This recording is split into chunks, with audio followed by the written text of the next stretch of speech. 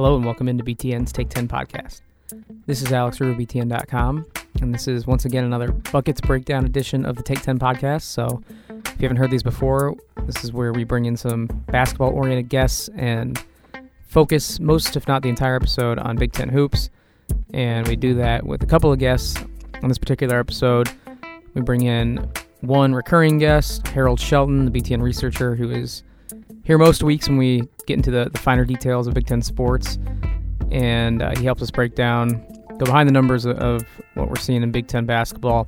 So we have some fun, as always, with Harold. And then our guest for our primary discussion is BTN's own Jon Crispin.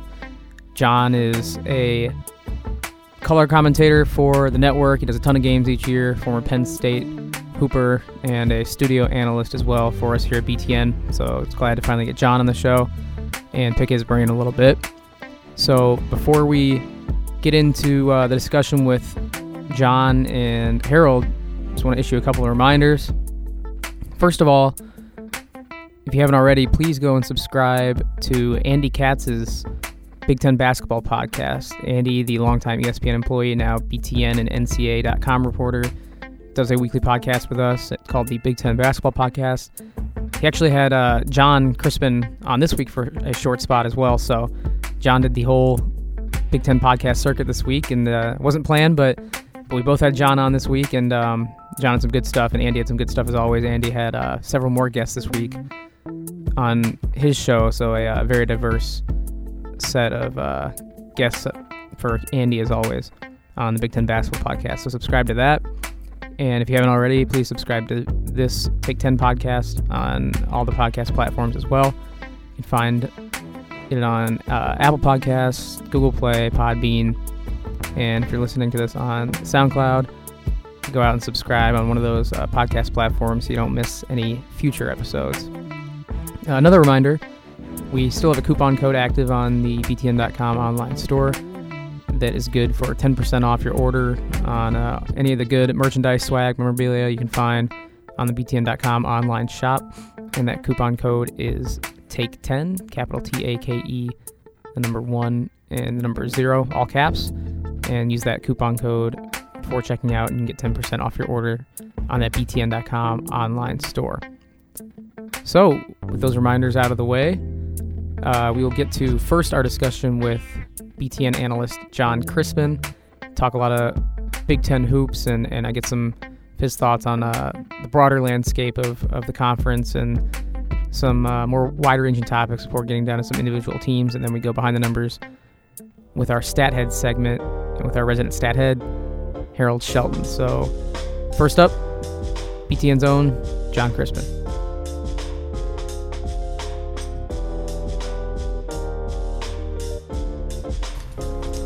All right, I am very pleased to be joined by BTN basketball analyst, former Penn State hooper, Jon Crispin. You can follow him on Twitter at BTN Jon Crispin because I know he loves interacting with the masses on there. Jon, welcome on. Just don't be negative. That's my whole thing. Don't be negative on Twitter. I don't respond to negativity. Hey, it seems like you've been disarming people on Twitter. You know, they'll come in hot, and then you'll kind of hit them with some reason, and then they'll back up a little bit. Well, I think you can be reasonable, even when people come in, like as you said, they come in a little hot. I think people are so used to thinking that the only way to get your attention is to be fiery or say something mean.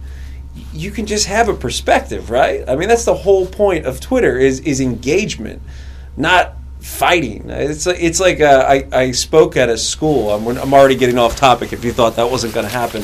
I spoke at a school, and I laughed because it was like a bullying seminar. And I laughed because I was like, I get bullied all the time. I was like, who do you think in this room gets bullied the most? I raised my hand. Right. I said, Twitter, man. Yeah, so, I mean, I don't think people really expect you to respond. I think that's part of it. Is like people will fire off like some angry reply, and then when you actually respond, like, "Oh, I didn't really expect them to." Yeah, then they're usually like, "Oh, good point. Yeah, thanks for the reply." So, but you're a hot commodity this week. I mean, I didn't know it heading into the week, but Andy Katz also had you on his Big Ten basketball podcast for his episode this week. So you're doing the whole media circuit this week. The gauntlet. Yeah, it's like Radio Row at the Final Four. Exactly. So getting you ready for the March Madness, the Final Four. So everyone check out not only this podcast, obviously, but Andy's Big Ten basketball podcast as well. He's got some good stuff on there. Jon, we'll start. We're looking at the Big Ten landscape, kind of zoomed out at first. And kind of the theme this year has been, how do we explain and handle having fewer tournament-bound teams? Probably when you look at it down the road, there's probably between 4 and 6 that'll get in, and it's been perceived as a slightly down year in the Big Ten. So when you zoom out and look at it that way, how do you, first of all, have patience as a fan of the game, as a Big Ten analyst? How do you have patience with a, quote, down year in the Big Ten when they might not be getting as many bids as normal? Well, I think first you got to look at 3 new coaches. That's one thing. So you have 3 new coaches, which means 3 completely new systems. And what Ohio State's doing is unprecedented. It really is. That stuff doesn't usually happen, especially considering with new coaches, it's not just the talent that's coming back. I know a lot of people have said, well, look, they had Keita Bates-Diop coming back. They had Jayshawn Tate. C.J. Jackson was a bit of a scorer in high school. I'm like, yes, yes, and yes, but that means nothing with a new system. You don't know if the players and the personalities are going to fit with the new coach. I mean, I've been there. When I was at UCLA, I transferred out to UCLA after Penn State. I played for Steve Lavin, but I also, my senior year, was under Ben Hallen. And Ben Hallen told me I wasn't going to play. And I understood why. He said, look, I'm going to play the guys that are going to be here in the future. I have a 3-year plan for this program. I get it. Now, I wasn't Keita Bates-Diop, but at the same time, I was a guy that can contribute. So I think you can't bank on the fact that they were able to do what they're able to do. So you look at the other 2 teams, Illinois and Indiana. I think Indiana's starting to turn things around, and I think Illinois is the most dangerous team without a win in any major power conference. So I think you look at some of those programs and you understand that it might take some time. The other programs that are struggling, when you look at somebody like Wisconsin, is it any surprise? You lost 4 starters from last year, and all the weight falls on Ethan Happ. And people are like, yeah, but he's first team All Big Ten. I was like, when he was only facing a double team. Now the whole defense revolves around whatever Ethan Happ is doing wherever he's at on the floor. So it's no surprise to see Wisconsin struggling. You look at some of the other teams, even like Iowa. I thought Iowa was going to be one of the top 4 teams in the conference. Well, it turns out they need a go-to guy. They need an alpha on the floor like Peter Jok was for them. So that's been an issue. So I don't think teams are far off. I don't think it's that they're far off. It's just that they're missing 1 or 2 pieces that would make them a legitimate contender. And I don't mean Big Ten championship contender, but I mean postseason contender, meaning you're going to get to a postseason, whether it be the NCAA tournament or the NIT, because the NIT is still postseason. Yeah, I think the Big Ten, too, will rehabilitate its image a little bit in March, just because the teams that are looking like they're on the path to the NCAA tournament, they look built to have success in March, especially a Purdue or maybe a Michigan State. But sticking on the broader topic of the overall strength of the conference, do you think with the step back couple of programs we've taken, Minnesota, Northwestern being a couple that made the tournament last year, do you think some of those teams and programs come back to the surface next year, and you think the conference bolsters itself and improves its overall strength going forward? Well, I do. I do think next year will be better. It's hard, though, because the Big Ten, when it's better, just beats itself up. So you have to win big games in the non-conference slate for the Big Ten to be taken seriously as a legitimate, strong Power 5 conference. And that was the issue this year. Challenge. You go back to the ACC Big Ten Challenge, Big Ten ACC Challenge, whatever the heck it was this year. I think it changes every year. You look at that, and everyone just said the Big Ten's down. The Big Ten's terrible. Well, I would argue that there were some tough matchups, and that's just the way it goes. Some of the teams that had to play better competition were not ready to play good competition. And I think that's part of the reason why the perception is that it's down. Now, if you want to have a good season next year, if you want to be perceived as a strong conference, you have to win good non-conference games. And the truth is, you also have to win those games that you must win. I mean, look at the way Indiana started the year with some bad losses. That can't happen. So bad losses hurt the perception. Not winning against other Power 5 schools hurts the perception of the league. And I think next year, I think every team will probably approach that non-conference slate a little bit differently. And I don't want to make any excuses either, like with the whole start of Big Ten conference play in early December. I'm not going to make excuses about that. But I think that does change things. It changes how you approach your practices. You're preparing for Big Ten play the first week of the season. Yeah, so what fans really care about, it's a nice talking point is the perception of the conference as a whole, but fans really care about their program, their team, who they root for. So I know you've at times preach patience with, and we're not talking about any specific teams here, but I just want to get your perspective on having patience with a individual program that might be going through some struggles, and how you balance that patience with, is a change going to be beneficial for a program like we saw with Ohio State moving on from Thad Matta? Obviously, that's paid off big time for them with Chris Holtmann this year. On the flip side, there's instances like Purdue a few years back when Painter was going through a rough stretch after the baby Boilers, and he got that rebooted, and now they're the class of the conference. So how do you discern between situations like that? Like, when do you know when it's time to move on and when you should probably stick it out with a coach, even if a fan base is a little restless? Well, I'll tell you, it starts with the administration, and people don't really think of this enough. They just think, go get the next best coach that's out there, the next hottest thing. And that is so short-sighted. It really is. You have to think about who you are as a program, and who you are as a program has to be reflected by the administration as well.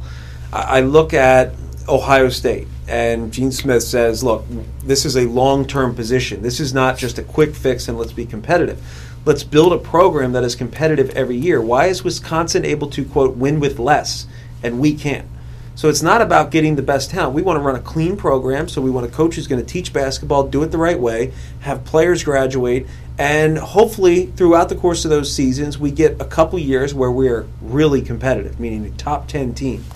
Now, I think you have to identify who you are as an institution, and your coach has to reflect who that is as an institution, and that cohesiveness has to come all the way down from the top. And the problem is most places don't do that. They look at the basketball coach and the football coach as a way to preserve your job as an athletic director. So if I make that big hire, and I think I say a lot of this because when before Archie Miller got hired, Fred Glass came out and talked about, we want to hang banners, we want to do this. It's like, that's not who you are. That's what you want to get from who you are. So you have to identify who you are and make sure that the coach matches that first. Because otherwise, you're going to go through this process every 5 to 7 years. I mean, every school, every institution is different. Purdue is different than Indiana. Penn State is different than Ohio State. Michigan is different than Michigan State. You can't expect to have the same level of success the way you're successful as if Tom Izzo could do it anywhere else. No, Tom Izzo fits Michigan State. He is Michigan State. Now, he's helped to build that culture, but that's who that school is. Look at the football and the basketball program. That's who they are. It is hard-nosed. It's tough. They get tough kids, and they play at a high level. That's who they are. Purdue is not I would say, I got to be careful how I say this because people take this the wrong way. Purdue is not the elite level program. They play at an elite level, but it's not the elite level program like an Indiana, like a UCLA, Duke, Kentucky. That's not who they are. So they get guys, and this is why Matt Painter is doing such a fantastic job. They get guys that fit who they are. They get guys that want to be developed, and by the time they're juniors and seniors, they're then competing at the level that they're playing at now. All right, so let's expand on Purdue a little bit.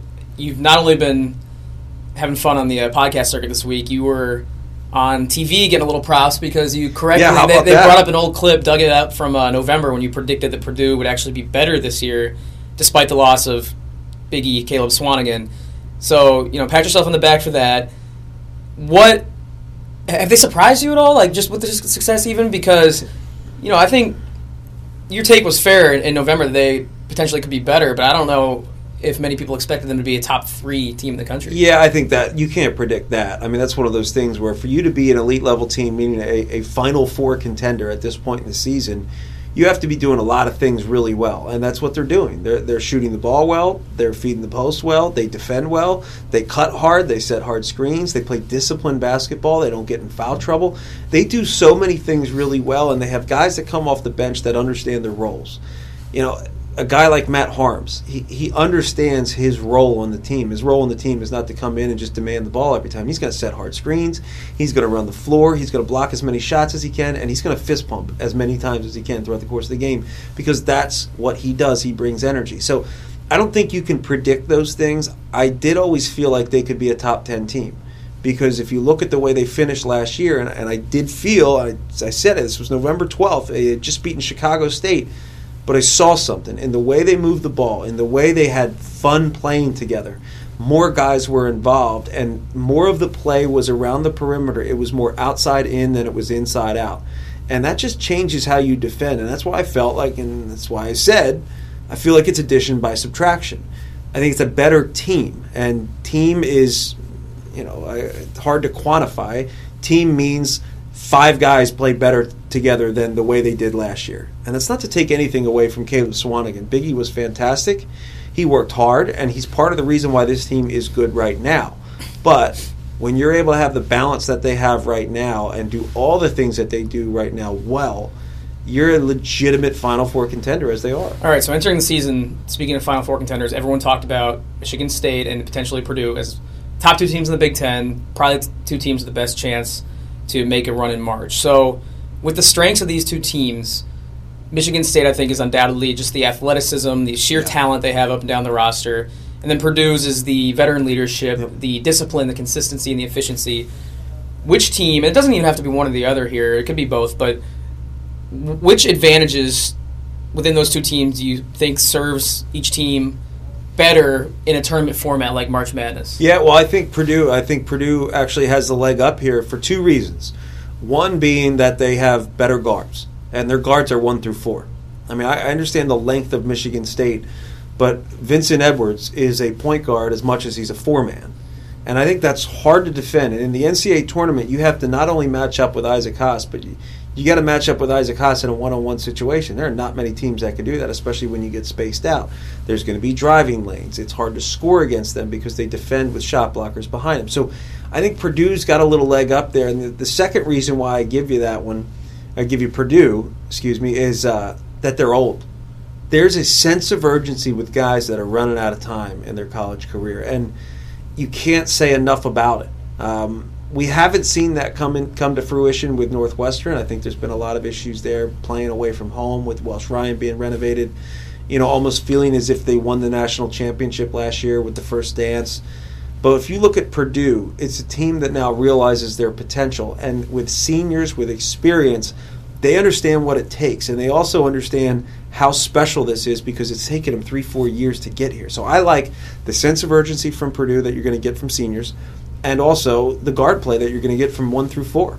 All right, so sticking on the theme of what's going to suit these teams well in March, and we'll discuss the other 2, look to be locks for the Big Ten, for the NCAA tournament at this point, Ohio State and Michigan. So I would argue that Michigan's advantage is they have Beeline.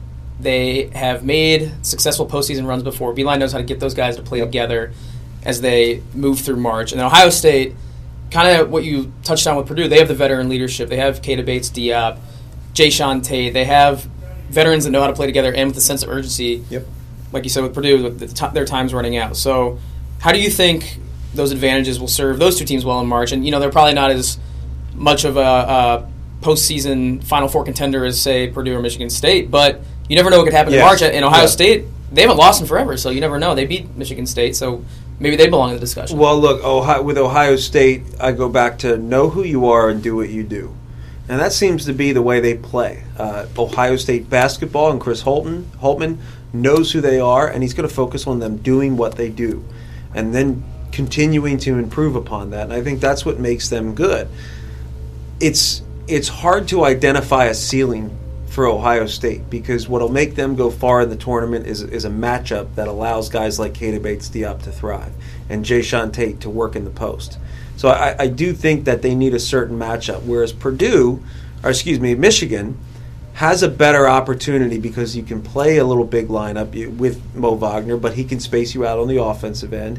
You've got guys like John Teske who can match up with bigs in the paint, but you can also go small, and you have guys like Livers and Poole starting to emerge as legitimate contributors, consistent contributors. So I like Michigan in that regard because I think they can match up with different teams, but I also think that they can do more in terms of scoring. There's a higher ceiling for a team like Michigan when you get to the NCAA tournament. Now, it doesn't mean Ohio State can't go to the Final Four, because my freshman year at Penn State, Wisconsin played Michigan State in the Final Four, and they couldn't score more than 60 points a game. But they found a way to shut people down by simplifying the game, and I think that's going to be similar to what you see from Ohio State from here on out. All right, so looking at the rest of the Big Ten landscape, Minnesota and Maryland were looking like they could maybe make a run, but they've taken some tough losses recently. So I look at Nebraska as the last real major threat to make a run at the tournament. They look like a tournament team to me, just using the eye test.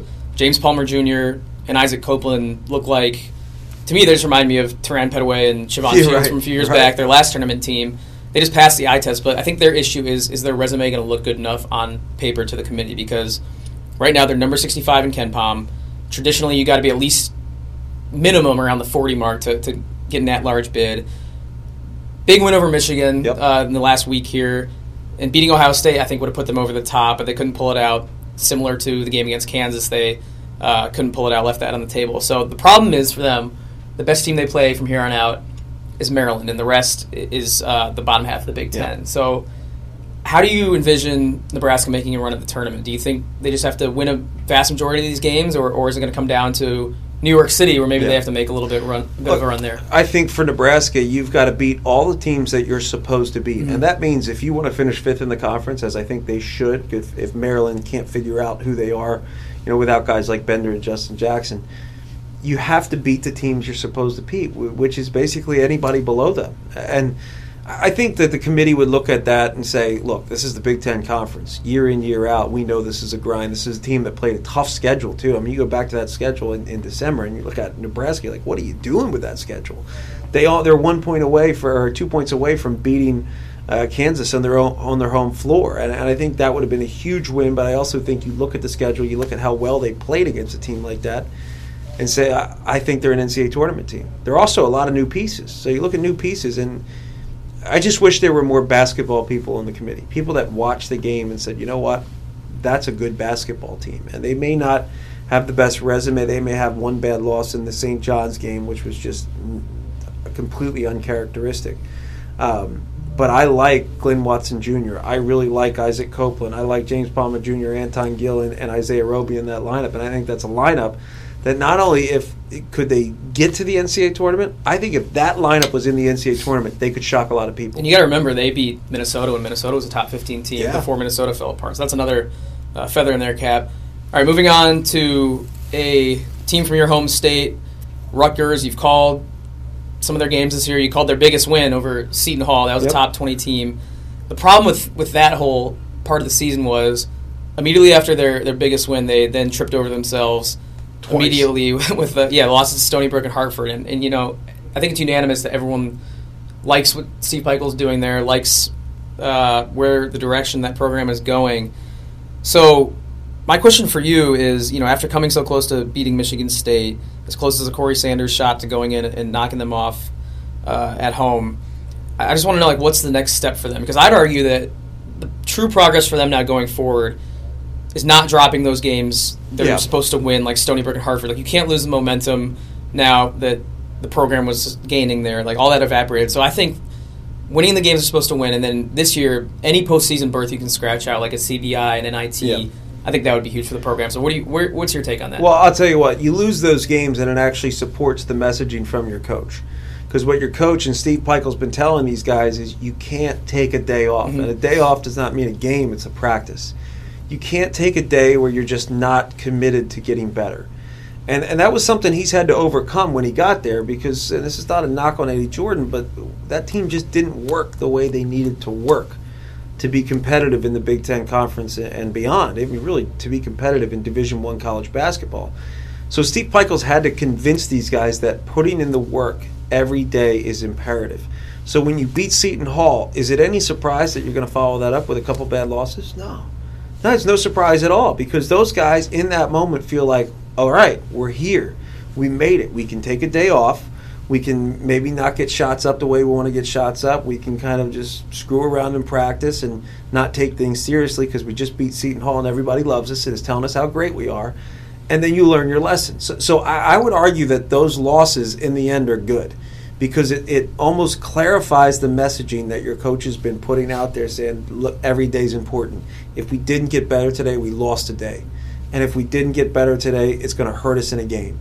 And that's what happens. So I think those losses will be good in the end for Rutgers. I think it just supports the messaging from your coaching staff and from Steve Pikiell to say, this is what it takes to be a winner. And if you don't believe me, we're going to lose. And I think that's where it is a good thing. I think consistency will eventually come when they realize how important taking care of every day is. And you see it pay off because, like I mentioned, a team that hadn't learned that lesson wouldn't have taken Michigan State to the ropes and wouldn't have won the games they have since then. Not on the road. All right, so now looking back, I think now that the picture of the conference is kind of coming into focus here as we go move into the last month of the regular season, what's one team that you think once the season wraps up and they don't get an invite to the NCAA tournament, what's one team from the Big Ten that you think will maybe look back at the season and just go, man, that's one that got away from us? Well, first off, it's got to be Northwestern. Northwestern, you've got an experienced team. You got a bunch of seniors. You got guys that played together last year, made it to their first NCAA tournament of all time. We saw the First Dance documentary, which was fantastic. If anybody hasn't seen it yet, on demand, whatever, dial it up. It's unbelievable. So you have that group that made that run, and I thought they were a top 5 team in the conference, and I think they should have been. And I think they just missed the opportunity because they felt too good about themselves. They really did. I mean, they've got the talent, they've got the personnel to be really good, but they didn't have the same sense of urgency. They were not committed to one common goal the way they were last year. So I think they'll look back and feel like they let one get away there. But also, it's been a tough season for them not having a real home court with, as I said before, Welsh Ryan being renovated. The other one I would say is Iowa.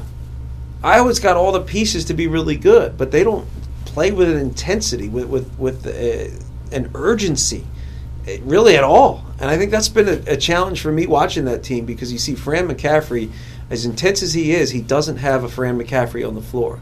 And at some point they'll look back and look at each other and go, wait, we're a really good team. Why are we not winning? Well, you're not winning because you don't have the Peter Jock. You don't have the alpha. And it's not about the scoring. It's about the guy that just can go get you one and wants it more than somebody else. I think some urgency has kind of emerged in a guy like Luka Garza. Oh, yeah. I mean, he's now getting his opportunity, and he's making the most of it. He's getting double-doubles now, and he's one of those guys for Iowa that gets fired up, gets under the opponent's skin, and just does his job out there, and that's maybe a building block for them going forward. I think it's definitely a building block, but I think it's also got to be from guys like Tyler Cook. I think it's got to be Jordan Bohannon. Could be a wake-up call, too. Guards have to be more demonstrative on the floor. If you just look back at the teams that are led by the guy with the ball in his hand and the teams that are led by the guy defending the ball out around the perimeter, they usually win. The best point guards in the conference, the best point guards in the country usually have a winning team. That's just how it goes. All right, John, before we wrap up, I want to get your prediction on a potential sleeper or two in the Big Ten tournament coming up in New York City. We got top 4 or 5 teams like we talked about. Who's a team that can maybe make a run, that could spoil some tourney hopes, pop some bubbles as we have this unique tournament coming up in Madison Square Garden? I think it's going to be interesting because you got to see the matchups first. Mm-hmm. But I look at Northwestern could certainly be one of them. I think that they're going to get to the point where they're like, hey, we got nothing left to lose anymore. Let's go out and win some basketball games together. So I think Northwestern's one because they have old guys who are certainly capable. I also look at some of the teams down the list. I look at an Illinois. If that team got rolling and they start playing with that kind of intensity, and if they're able to get through one day and get to the next, they got nothing to lose at that point. That's a scary team to me. And people don't say enough about Illinois. They really don't. I mean, we say around here they're the best team without a win in any Power 5 conference, and that's no joke. Every coach that plays against them will tell you that. The other team is Indiana. I think Indiana's on the verge of being an NCAA tournament team. It's funny because they're playing small. They're playing like Archie Miller's teams in Dayton, where they had to play small ball, but they play with intensity. They seem to have fun playing together. They're getting up and down the floor better. They communicate better defensively. So I think you can't say enough about Juwan Morgan either. So a guy like Juwan Morgan, a team like Indiana, could go in and make some noise. Yeah, for Indiana, it's another instance of there was a couple nights they took off, the Fort Wayne game, and you see them knock off a team like Notre Dame in the fashion they did. They have potential, like you said, to play with anyone, really. So should be a fun tournament coming up in New York Sure will. Over in your neck of the woods. Yep. And that's all I got for you today, John, so I appreciate you taking some time out. Busy schedule and joining the podcast, and we'll do it again soon. Someone asked me to talk about basketball. I'm in. All right, sounds good. All right, thanks again to John for joining me.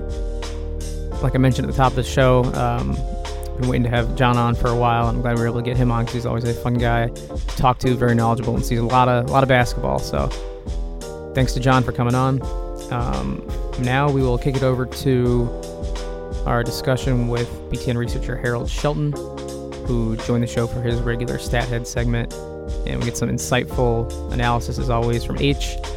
And I won't make you wait any longer for that. We'll get right to it now. BTN researcher Harold Shelton. All right, very pleased to be joined once again by BTN researcher in-house stat head Harold Shelton. Harold, welcome in for another week. We're getting towards the end of January, about a month away from NYC, so just going to keep it rolling and have a good discussion here. Oh, yeah, always looking forward to it. All right, so settling in, our alma maters, our schools played just this past Monday. My alma mater, Illinois. We all know you're the Sparty guy, you're Michigan State. I actually wasn't able to watch that game, but from what I heard, it was kind of a statistical anomaly in the sense that Michigan State, for them, was either all or nothing. They shot a record field goal percentage from the field. I think they set a State Farm Center record in their win over Illinois by shooting 68%. But they turned the ball over a ton. And I was following the game on Twitter, and I just noticed, everyone was saying, well, one of these can't keep up. Either Michigan State's going to stop turning the ball over, or they're going to stop shooting at this clip. And they kept up both rates pretty much and still won the game by double digits. So just, as a guy who follows the numbers, follows stats, and makes a living around interesting anomalies like this game was, what were your observations from that game, and how did it kind of play out? Yeah, it was definitely a weird game to watch. Everything seemed like it was a turnover or it was a dunk for Michigan State. I mean, we know Illinois likes to play a certain style where they speed you up, they force turnovers, they overplay, they put a whole lot of pressure on the ball handlers, they try to deny a lot of stuff. So turnovers have been an issue for Michigan State as it is, and then you combine that with the fact that Illinois forces so many. I wasn't super surprised. 25 is a ton of turnovers, but I wasn't surprised that they turned it over as much. It was interesting just to see whenever they wound up getting a shot toward the basket, it was a success. Because even if they missed, they're so much bigger than Illinois that they were able to dominate the glass and get a second chance opportunity. Their biggest thing is just turnovers, and when Cassius Winston doesn't play well, as his 8 turnovers suggested, that game was a lot closer than it probably could have been. I mean, they shot 78% in the first half, but they had 15 turnovers, so they're only up by 7. Yeah, I was going to say Michigan State's athleticism, their depth, their overall talent advantage eventually won out. But is that your biggest concern for Michigan State heading into a March Madness and NCAA tournament when they run into a team that is capable of pressuring like Illinois did, but that team, whoever that might be, also might have a roster that can match up athletically with Michigan State? Is that the biggest concern, is turnovers? I'd just say the backcourt play in general. I still believe that Cassius Winston's the key to the whole thing. I mean, we know Bridges can be great. We know Jaren Jackson's coming on. They got a lot of front court depth, but Winston is the key. And more often than not, when he doesn't play well, they struggle. And so if they wind up playing a super athletic backcourt where he has to play defense and gets in foul trouble. You think like a West Virginia maybe. Exactly. You play a team like that with Javon Carter hounding you all over the court, like that could be a problem because he's very cerebral, he's very savvy, but he's not that athletic.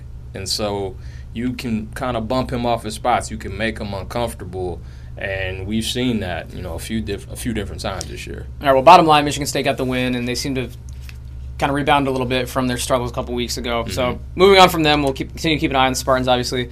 Moving on from them, a team we're actually watching right now, we're recording this Wednesday evening as the Nebraska-Rutgers game is going on. So a lot of the conversation, tourney-wise, hinges on whether Nebraska can close out Rutgers. But we'll focus on a couple of players that we know have been consistent for them, we know are doing their thing tonight, as they have all season, and that's James Palmer Jr. and Isaac Copeland, the 2 transfers for Nebraska. Especially James Palmer Jr. because he's the reigning, I believe, Big Ten Player of the Week. He dropped 34 against Ohio State in a narrow loss, and he's been a big contributor for them. So, first of all, they were brought in as transfers. They're huge contributors on a team where they didn't have any impact last year because they weren't eligible. So how much credit does Tim Miles deserve for bringing them in and being able to integrate them into this offense and this roster, and how much of it is just him and Copeland being phenomenal players outright? I definitely think Miles deserves a lot of credit. I mean, it's not easy when you lose a bunch of guys to transfers and then bring in a whole bunch of new guys. I mean, the makeup's totally different. And I think it took Palmer a while to kind of realize where he fit within the team. You know, it was still kind of Glenn Watson's team, you know, coming into the year after Ty Webster left. And so I think it kind of took a while to figure out when he can pick his spots, but he's been on a roll the last 2 weeks. But I think the biggest thing for Nebraska is that Copeland and Palmer are two long wings, so they can defend. And I think the fact that they've gone smaller, playing Roby at the 5, they can rotate and switch everything, and that's made them much, much tougher to deal with. Yeah, I was telling Jon Crispin, the other guest on the show, just the way that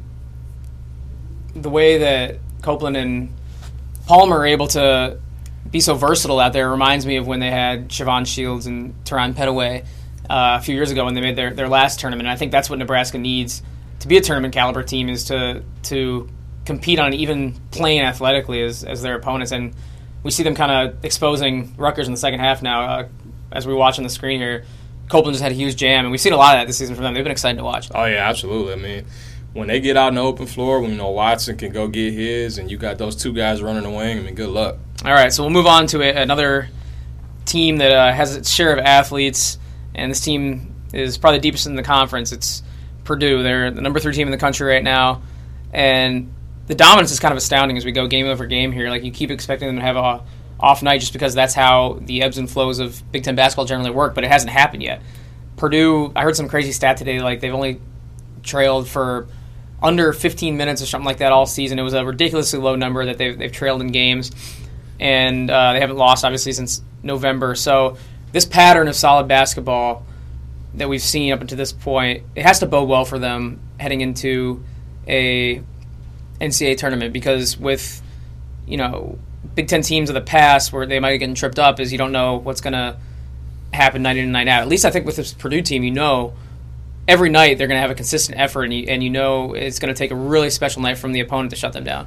Yeah, they have so many weapons, too. When you have experienced weapons like they have, I mean, Vince Edwards is a senior, you know, Dakota Mathias is a senior, you know, Isaac Haas has been there for a while, you know, Carson Edwards kind of went through everything last year, P.J. Thompson's a senior. So all of these guys have been there and have just gotten better as time has gone on.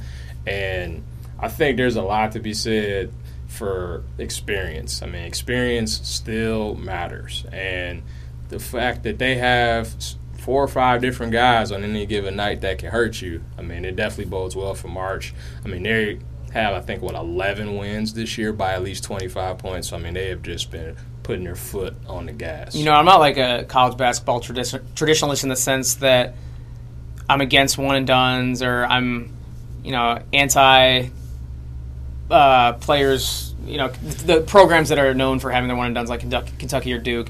But I think it would make a big statement if Purdue this March, you know, went out and beat some of those one-and-done teams, just because, you know, it's a cool thing to see when players stick it out for 4 years on campus, and nothing against players that leave early, because they got to get their bread and they got to do what they got to do. But you know, I think I'll be rooting for Purdue a little extra just because they have such a veteran team that's worked so hard.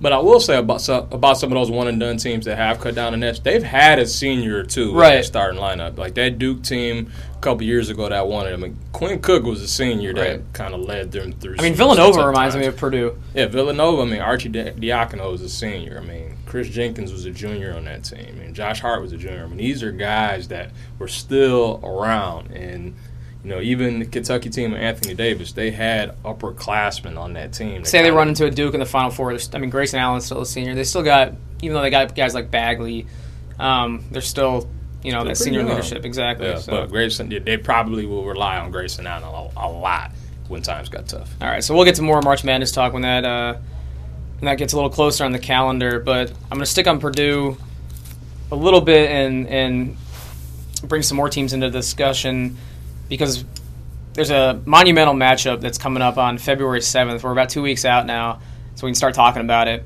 And it's Ohio State and Purdue. That's kind of looked at as going to be could be a de facto Big Ten title game. Both teams are undefeated at this point in the conference, and if you look at their schedules, there's a good chance they might both be undefeated on February 7th when Ohio State and Purdue meet in Mackey Arena. So my question to you is, which team is more likely to lose and kind of ruin that build-up before February 7th. I'll lay out the schedules for you. Ohio State has 3 games before that matchup. They play Penn State, Indiana, and Illinois. That's all at home, all at Value City Arena. Purdue, on the other hand, has Michigan Thursday. So we're recording this Wednesday night. This will come out Thursday. So by the time people are listening out there, the game might be over and decided, or maybe not. But Purdue has Michigan Thursday. Then they go to Indiana, big rivalry matchup there. Maryland back at Mackey Arena, and then they have to go to Rutgers, to Jersey.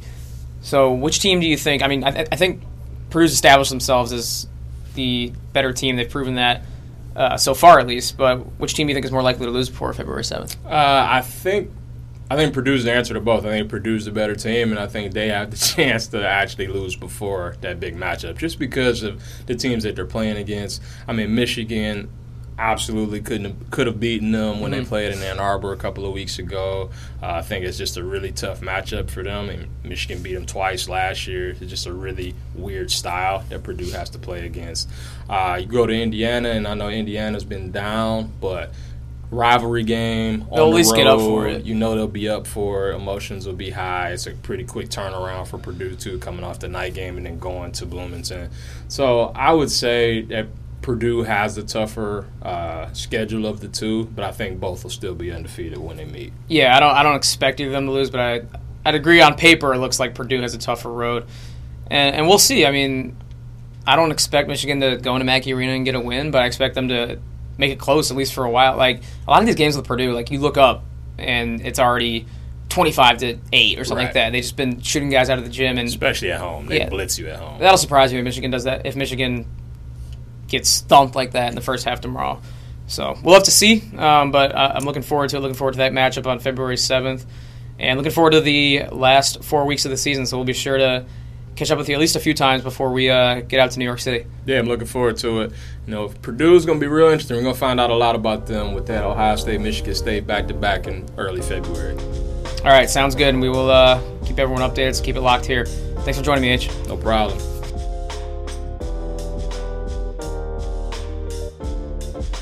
All right, thanks to Jon and Harold for joining me, and thanks for listening to another Buckets Breakdown edition of the Take 10 podcast.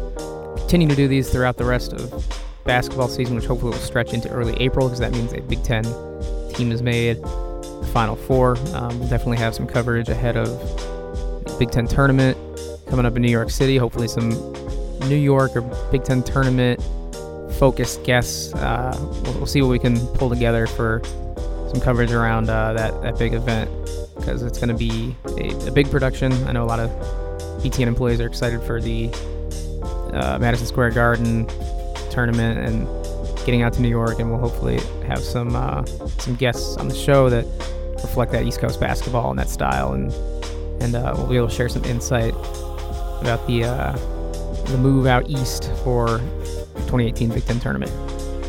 And beyond that, just continue to subscribe, like, rate, comment on the show, and we'll continue to push out some good content with great guests. And Andy Katz will do the same on his Big Ten basketball podcast. So subscribe to both if you haven't already.